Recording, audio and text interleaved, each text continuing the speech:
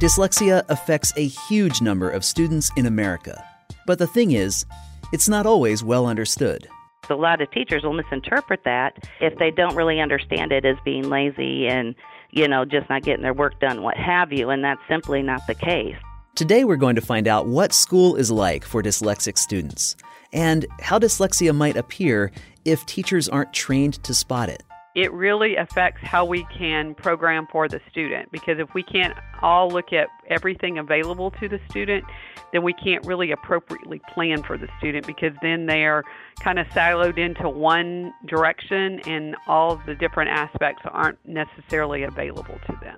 We're also looking at how one school district is breaking down silos between teams that work with special education, English learner programs, interventions, and more, so they can better serve students with dyslexia. If I am simply working just dyslexia, then I'm going to miss out on what I need to know about the English language learner component. I'm going to miss out on those twice exceptional students who would never be identified or never receive the services that they deserve to have. From Frontline Education, you're listening to Field Trip.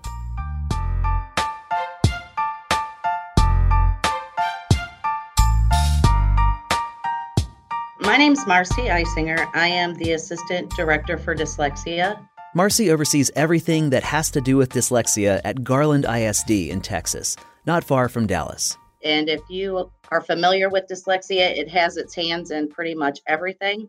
I fall under special education here in Garland, but it also has to do with a lot of other areas in terms of, MTSS, RTI, curriculum, and all of our other populations as well.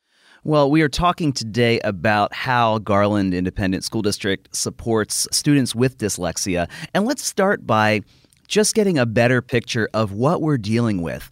Marcy, talk to me a little bit about what dyslexia actually is. How does someone with dyslexia see the world, and what is school like for dyslexic students? That's really a multifaceted question because Indeed. What dyslexia is, it's a neurobiological in origin, so it's the way that the brain processes language. And so it has nothing to do with intelligence whatsoever. So a lot of our kids are often actually quite bright. They have intelligence. However, they don't perform in school, and they have difficult times reading. Dyslexia, that's what that means. Dyslexia, would be translated to bad reading. But it really is. They struggle with reading. They struggle with the way they process the language. And often when students come into school, you see every student when they come in may have this great excitement of what school has to offer, and they come in and they're ready to learn. Every student wants to learn. However, sometimes if you're struggling and you're smart and you're seeing all the other kids that are around you, think of an elementary student walking into school and all the students are learning to read.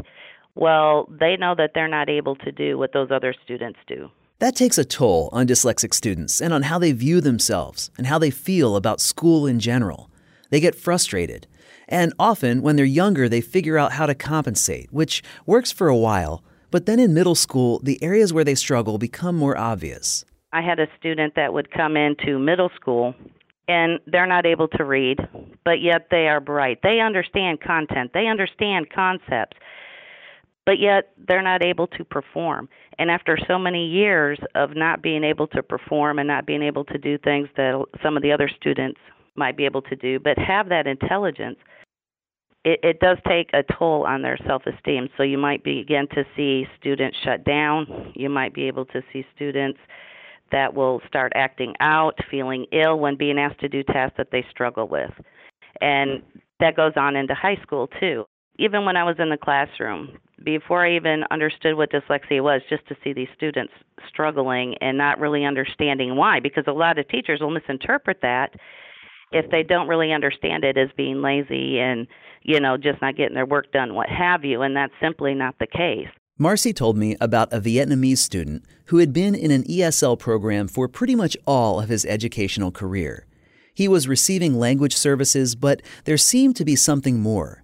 He struggled all the way through elementary school and up into middle school, even though his siblings were doing great. One year, his teacher, who had been trained to look for symptoms of dyslexia, asked Marcy to come in and lend some expertise. Turns out it was dyslexia, but it hadn't been diagnosed because it was easy to overlook or mistake for something else. It was unidentified, and he struggled, and there were also behavior issues that came along with that the older he got. Well, come to find out, once the student, he was identified, he was able to turn it around, and it was like an aha moment for him. And just to see him be able to turn it around, and it did take some time, but really just knowing that it's not too late and just understanding, hey, this is what it is. That story, you can probably tell, is not unique. Another time, an 8th grade student came to her and said, "Miss Eisinger, you saved my life."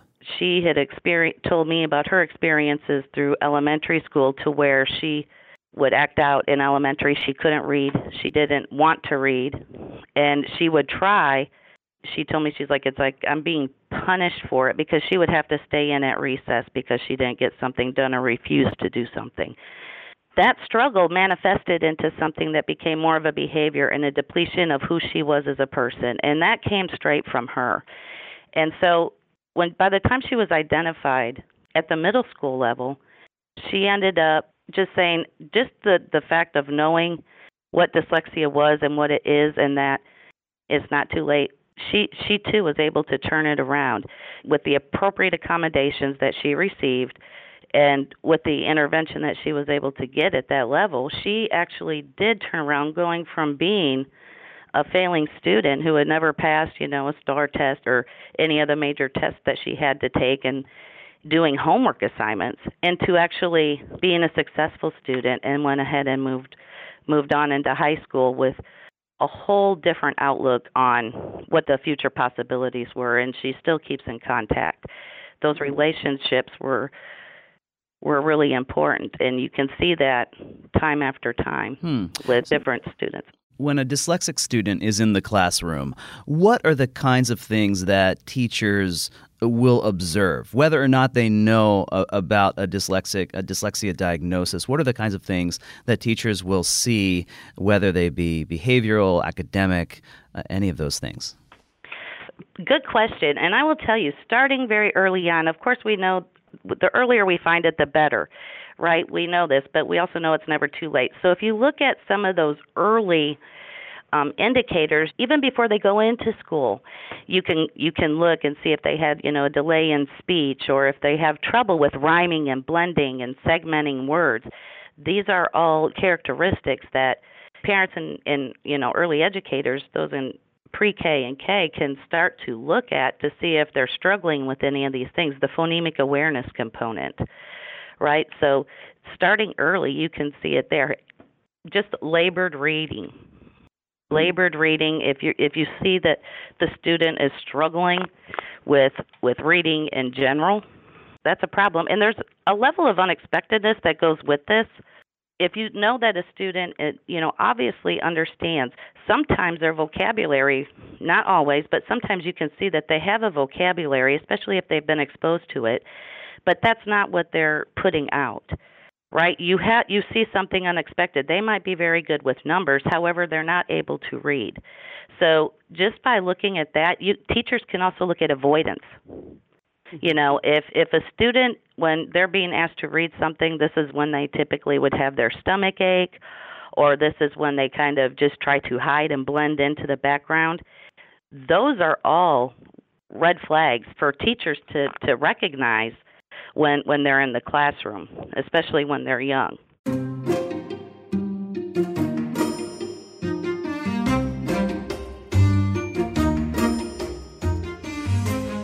So if that's how dyslexia often manifests itself in young students, how do schools typically support them? Are they included in special education? Kathy Clifford also joined us on this call. She's one of the special education coordinators at Garland. Okay. My name is Kathy Clifford, and I am one of the special education coordinators. I oversee many things, but primarily I work with our staff that does evaluations of students for disabilities. I oversee our educational diagnosticians, our licensed specialist in school psychology, and our speech pathologist. And encompassing all of that are the evaluations also for students that are suspected of having dyslexia that are already in special education, are being referred through the special education process. Kathy said that, at least in the state of Texas, dyslexia doesn't always fall under special education. While the evaluation and plan for treatment can be part of special ed, sometimes this is done under the Section 504 umbrella. So in Garland specifically, we want to look at those students that we see are struggling, and we have student support teams that meet on the campus, and we have individuals that are knowledgeable about both the student and reading difficulties, whether it's our dyslexia therapist, our educational diagnostician, our special education resource teacher. They all come together and determine from that point, should we refer through our 504 committee for evaluation, or should we refer through special ed? And anytime we suspect a disability or we think that this student will need specially designed instruction to be successful, we're going to refer through the special education avenue, through IDEA. If the committee determines that the reading difficulties, once we can identify those and start a treatment plan with that, some kind of programming, and that would be successful, then a lot of times those students are referred through our 504 committee. And once that happens, our dyslexia therapist or therapist in training are doing that evaluation, compiling all of the data and bringing that data and evaluation to the committee to determine whether or not that student does have dyslexia. On the special ed side of things, our educational diagnosticians are doing very similar things. They're also looking at perhaps a disability with a specific learning disability in the area of reading or perhaps writing. Sometimes we have students who have speech and language delays, because we know that is something we really have to pay close attention to. Those students that have delays with their language and early delays in their language could be at risk for dyslexia. And so we're looking at a lot of different data there. And again, we do our formal evaluation. We gather all of our data from both teacher and parent and our observations. And again, we bring this to the ARD committee, the IEP team, to make a determination as to if this student does in fact have dyslexia. And if so, what are our recommendations going to be for programming for the student? What are the most difficult aspects of supporting dyslexic students? What are the biggest challenges that schools face, or questions that are hard to answer in this entire process? I think some of it, parents, once the identification is made, I know from our end, we're also looking at possibly a student with a disability as well. And parents really want an idea of a time frame of when we can remediate these issues with the student. And that's very difficult because every student is so individualized. We know what research tells us about the programming we use and how long it may take, but each student is so different that it's hard to make that prediction. So helping parents understand that this is a journey that we're going to take together, and we hope to see progress in a very short amount of time. However, sometimes we have to really tailor what we're doing for each individual student and find what really works for them. Can I just say, in relation to that, in Texas, and I know in Garland, we screen all kinder and first graders. And that is a huge test, because we know between 5 and 17% of the population could be identified with dyslexia. So honestly, along with what Kathy said, a lot of our challenges have to go in public schools in general would go toward funding of these students. Funding is always an issue. However, we have a great school board and superintendent and district that supports dyslexia in this intervention. And as we know, dyslexia is on a continuum from mild to most severe. So a student first we have to identify, and then we have to make sure, like Kathy said, that we provide that appropriate intervention. And that does look different for every student. However, we do know that the way a student with dyslexia needs to be taught has to be taught in a specific way. Something Marcy just said caught me off guard. Between 5 and 17% of the student population could be identified as having dyslexia. I had to make sure I was hearing correctly. It used to be where they said 1 in 5 people had characteristics of dyslexia, but they're now saying that it's between 5 and 17% that could be identified. Well, that could be, a large burden too for school districts to be able to do that. But I think a lot of it goes back to the support that you have from your district. At Garland ISD, It's more like 8%. And before we go any further, here is a really important point. Even if someone is identified as having traits of dyslexia, that does not automatically mean that they are eligible for instructional services or even accommodations. Those decisions are made on a case-by-case basis at individual 504 or IEP meetings. So it's not like 17% of students are going to require additional services. Still, I said to Marcy, that has the potential to be a significant number of students that they're working with. At Garland ISD, you have been doing something pretty unique to better serve these students, and that's one of the reasons we have both of you on the call here. Can you tell me a little bit about what you're doing and what it is that you have put in place so that you can better work with those students that have dyslexia?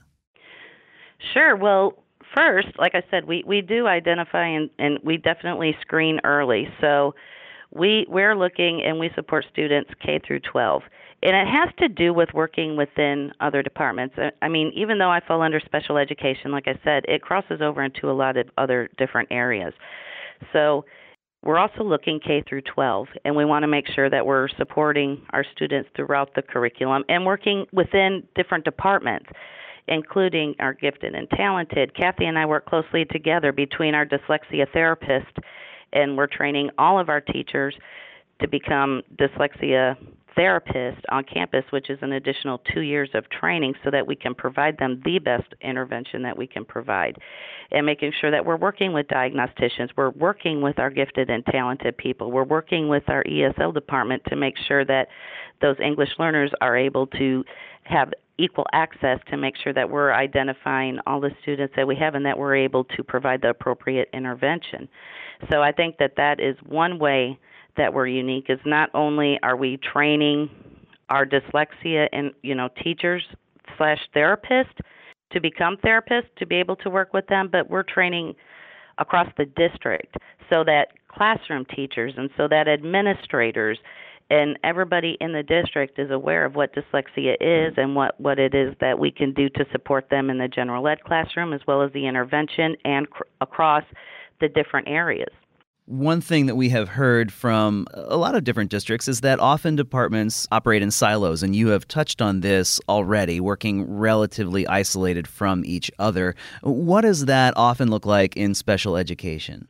Well, in the special education, we're very fortunate to now have our dyslexia program. We're in the same department now. That didn't always hold true in the past, and once Marcy came in, a little bit before Marcy came on board with us, it was moved under our executive director, and we were able to start planning in-service trainings together. We were starting to really collaborate, and also we have to work with also our intervention department, our bilingual department, our special programs. We have to all work together, and our executive director has really taken steps to ensure that we're able to work with a variety of departments and do training together. Marcy and I have been able to do training together with our dyslexia therapists and our educational diagnosticians. We're hoping to continue that in the year to come. We're also going to be doing some work with our speech pathologist. Right now, our biggest challenge, too, is just finding the time for all of that training as well. That's been difficult on our end just because once the school year starts, our teachers need to be out with, our therapists need to be in the classroom with those students. Our educational diagnosticians have a lot of responsibilities on campuses, and just finding the time that we can pull them together has been a challenge. Yeah, so that training really helps avoid the situation where, say, someone in special education isn't talking with the people who are, working with English language learners or people in charge of Section 504. Is it because you're trying to mitigate that aspect of it? Yes, it is. And Section 504 is also in our department. While it's not special education, we're all in the same department together. So our Section 504 coordinator is always also in this department, and he and Marcy have been able to go out and actually meet on the campuses. We have a large school district, but they've been able to go to each campus and meet with the 504 committee and talk them through what Section 504 committee would look like, specifically in relations to a student with dyslexia, what that might look like, what their responsibilities are, how to develop a plan for a student, and that all are those students that do not fall under the special education umbrella. When departments do operate independently of one another and don't have the kind of cooperation and communication that yours does, for example, how might that impact dyslexic students? What are the pitfalls that come into play when people across teams aren't talking to one another in that way? It really affects how we can program for the student, because if we can't all look at everything available to the student, then we can't really appropriately plan for the student, because then they are kind of siloed into one direction and all the different aspects aren't necessarily available to them. For example, we have dyslexia therapists that are doing instruction with a systematic phonemic approach, and a lot of times our special education students, that's the most appropriate route for them to take. And now with us working hand in hand, that is something that our ed committee has the ability to make the decision to do. We often invite our dyslexia therapist into that ARD meeting, IEP team meeting, and together we plan what that looks like for the student.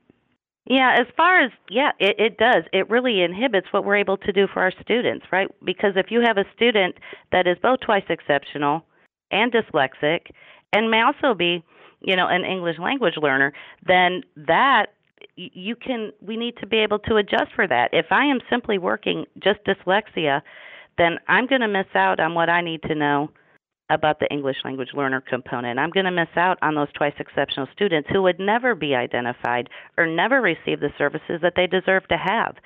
This is the potential for these students. And if we're not working together, then that student is not going to be afforded that best possible opportunity to be successful. Aside from the training that you mentioned, training people to across departments, what are the kinds of things that you are doing in order to encourage this kind of collaboration? Here in Garland, we are doing a lot of things to be able to get out the word. So not only are we working within the interdepartmentally and with our dyslexia therapist and with classroom teachers on campuses and administrators, but we're also reaching out to the community. We have put on a lot of events and a lot of public awareness so that parents have an understanding of what dyslexia is and what they can do to support at home, and so that they have an understanding of what we all can do together in this. So we've actually went out and done a lot of professional development and trainings for the community and for parents. We've done a bilingual simulation of dyslexia and learning disabilities that has never been done before, and that was a tremendous project, and it actually helped to bring in our bilingual community to have an understanding of dyslexia too, because it's often misunderstood, and people look at it like there's to understand that it's not that there's something wrong, it's just something different that we can easily address if we know about it. So here is the big question that I have for you. Is what you're doing working? What kind of results are you seeing? Oh, I believe it's definitely working. Now, that's not to say we don't have more work ahead of us, because this is in this collaborative model and in looking at a lot of changes that have happened within our district in the last year. We have a lot more collaborative meetings to have, a lot more training. But we are seeing our dyslexia therapists and our educational diagnosticians working hand in hand more than they ever have. Again, we have more work in that area, but we see them collaborating. I often hear educational diagnosticians tell me that, I've been to my dyslexia therapist, I've had them look over the information I have, and vice versa. They've talked about the dyslexia therapist coming to them and getting their opinion about, do I need to test deeper in an area? Do you think we need to make a referral to special ed at this point? What do we need to do to make sure this student is successful? And I've seen a lot of growth in that area this year. And I will tell you, the parent, just the response that we've had from the community and the response that we've had from parents and students alike, hearing parents come to you and sending emails about how thankful they are with what we're doing and how they have actually watched their child go from not being able to read to now being able to read, within just a short amount of time. Like I said, every student is different, but the responses in these parents and the parents that respond with, wow, This is amazing. This is what we've needed. We had no idea. You see tears from parents saying, I had no idea that this is it, but they're so thankful. And to hear the thanks from them and for them to want to spread the word about how this program has been working for their child and what we are doing here in Garland has made all the difference in the world for them and for their children. To me, that says it all. There's always more work to do, of course, but Marcy said they can see that they're heading in the right direction. Students are passing state tests for the first time in their lives. Kids who previously talked about dropping out are getting supports and are making it in school. And these effects are growing. It will be such an asset in terms of dropout prevention, in terms of reading, scores, all of it. But most of all, within the self-esteem of their students and their ability to achieve success and knowing that they can instead of being beat down. The parent responses, the student responses have been incredible. I want to ask one quick follow-up question about this, again, cross-departmental collaboration. Are you primarily relying on the training and training people to identify and keep their eyes open for certain behaviors or aspects of dyslexia or of other situations? Or are you also trying to share data about students between departments? Is there one... Are you doing both of these? Are you simply training? What does that look like? Both. We are actually doing both. And some of that is at a district level where we are trying to get more of that data at a district level to look and cross over. And we do meet and discuss that and try to work together in that regard. So yes, in both senses, but the training and the collaboration that we see from district to campus level administrators to the dyslexia therapists, diagnosticians, those, speech language pathologists on campus to the classroom teacher. Everybody needs to be aware of this. So yes, we do provide training. Like we were talking about earlier about some of those classroom look-fors.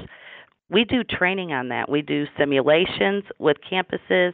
And it's a matter of the dyslexia therapist brings a special, of course, I do training with dyslexia therapists, and then they are working on the campus. So they're bringing their level of knowledge to the committee.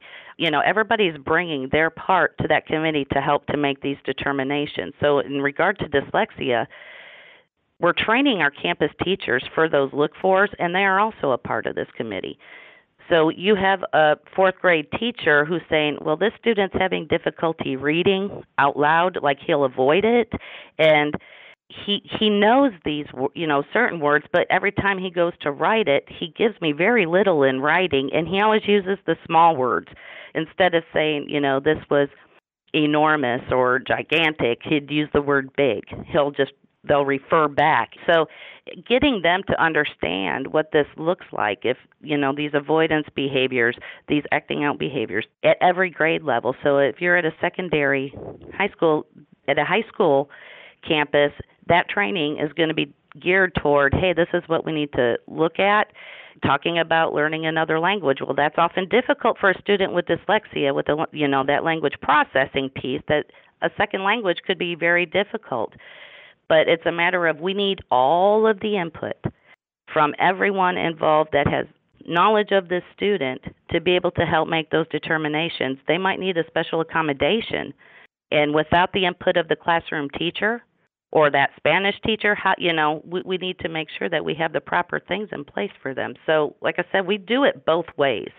It's both at a district level and then with our campus administrators, and then hands-on, on the ground at the campuses. My last question for each of you, I'd love to hear from each of you on this, is from your perspective, from the perspective of someone working in special education, from the perspective of someone working with dyslexic students, since you started this work together and trying to work with each other, what have you learned? What are the kinds of things that you would say to someone at another district who is looking to do the same kind of thing? What are the important things to keep in mind? I think one thing, you have to have an open dialogue with, all parties. Marcy and I have visited several times and learning from each other about different aspects of what our evaluations entail. And, and encouraging your staff also to have an open dialogue and to make sure that we can try to come to the same page. Maybe we may have a differing opinion about something as far as maybe, some small aspect of it, but overall we need to all come together for the betterment of the student and trying to find that. And I think that's helped us a lot as we've been able to build a relationship that we feel like we can have open dialogue and share information. And also, I think it's important, too, to make sure the people we oversee, too, are hearing the same information. And that's been a challenge just due to time and bringing them all together. But I'm hopeful that in each step we take, that's going to improve more and more.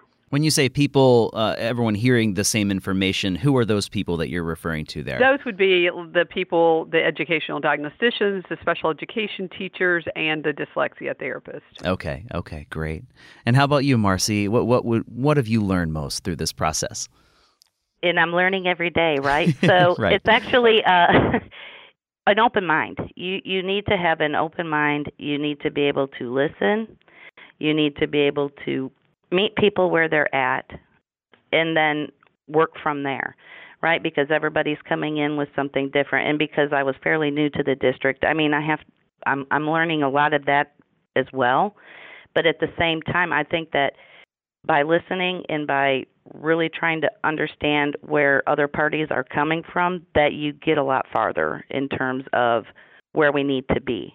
And so, like I said, I'm a firm believer in servant leadership. Bottom line is we're here to serve the students, and we also want to grow our personnel and our teachers, and to make sure that we're all hearing the same thing, but we're all also listening to what each other has to say. And sometimes I think because we are educators and we are in our own, we all have our own area of expertise, we all have our own perspectives because it's based on where we've come from and what we've done, we see things differently. So it's a matter of really trying to be able to communicate and communicate well and building others so that they can do the best work for our students.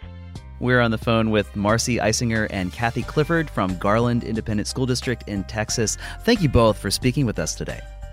I appreciate you having us. Thank you. Field Trip is a podcast from Frontline Education, offering frontline special ed and interventions. It's software that helps schools manage programs for special education and special student populations, making it easier to work with IEPs, RTI and MTSS programs, English learner programs, Section 504, and more. To find out more, visit frontlineeducation.com/fieldtrippodcast. For Frontline Education, I'm Ryan Estes. Thanks for listening, and have a great day.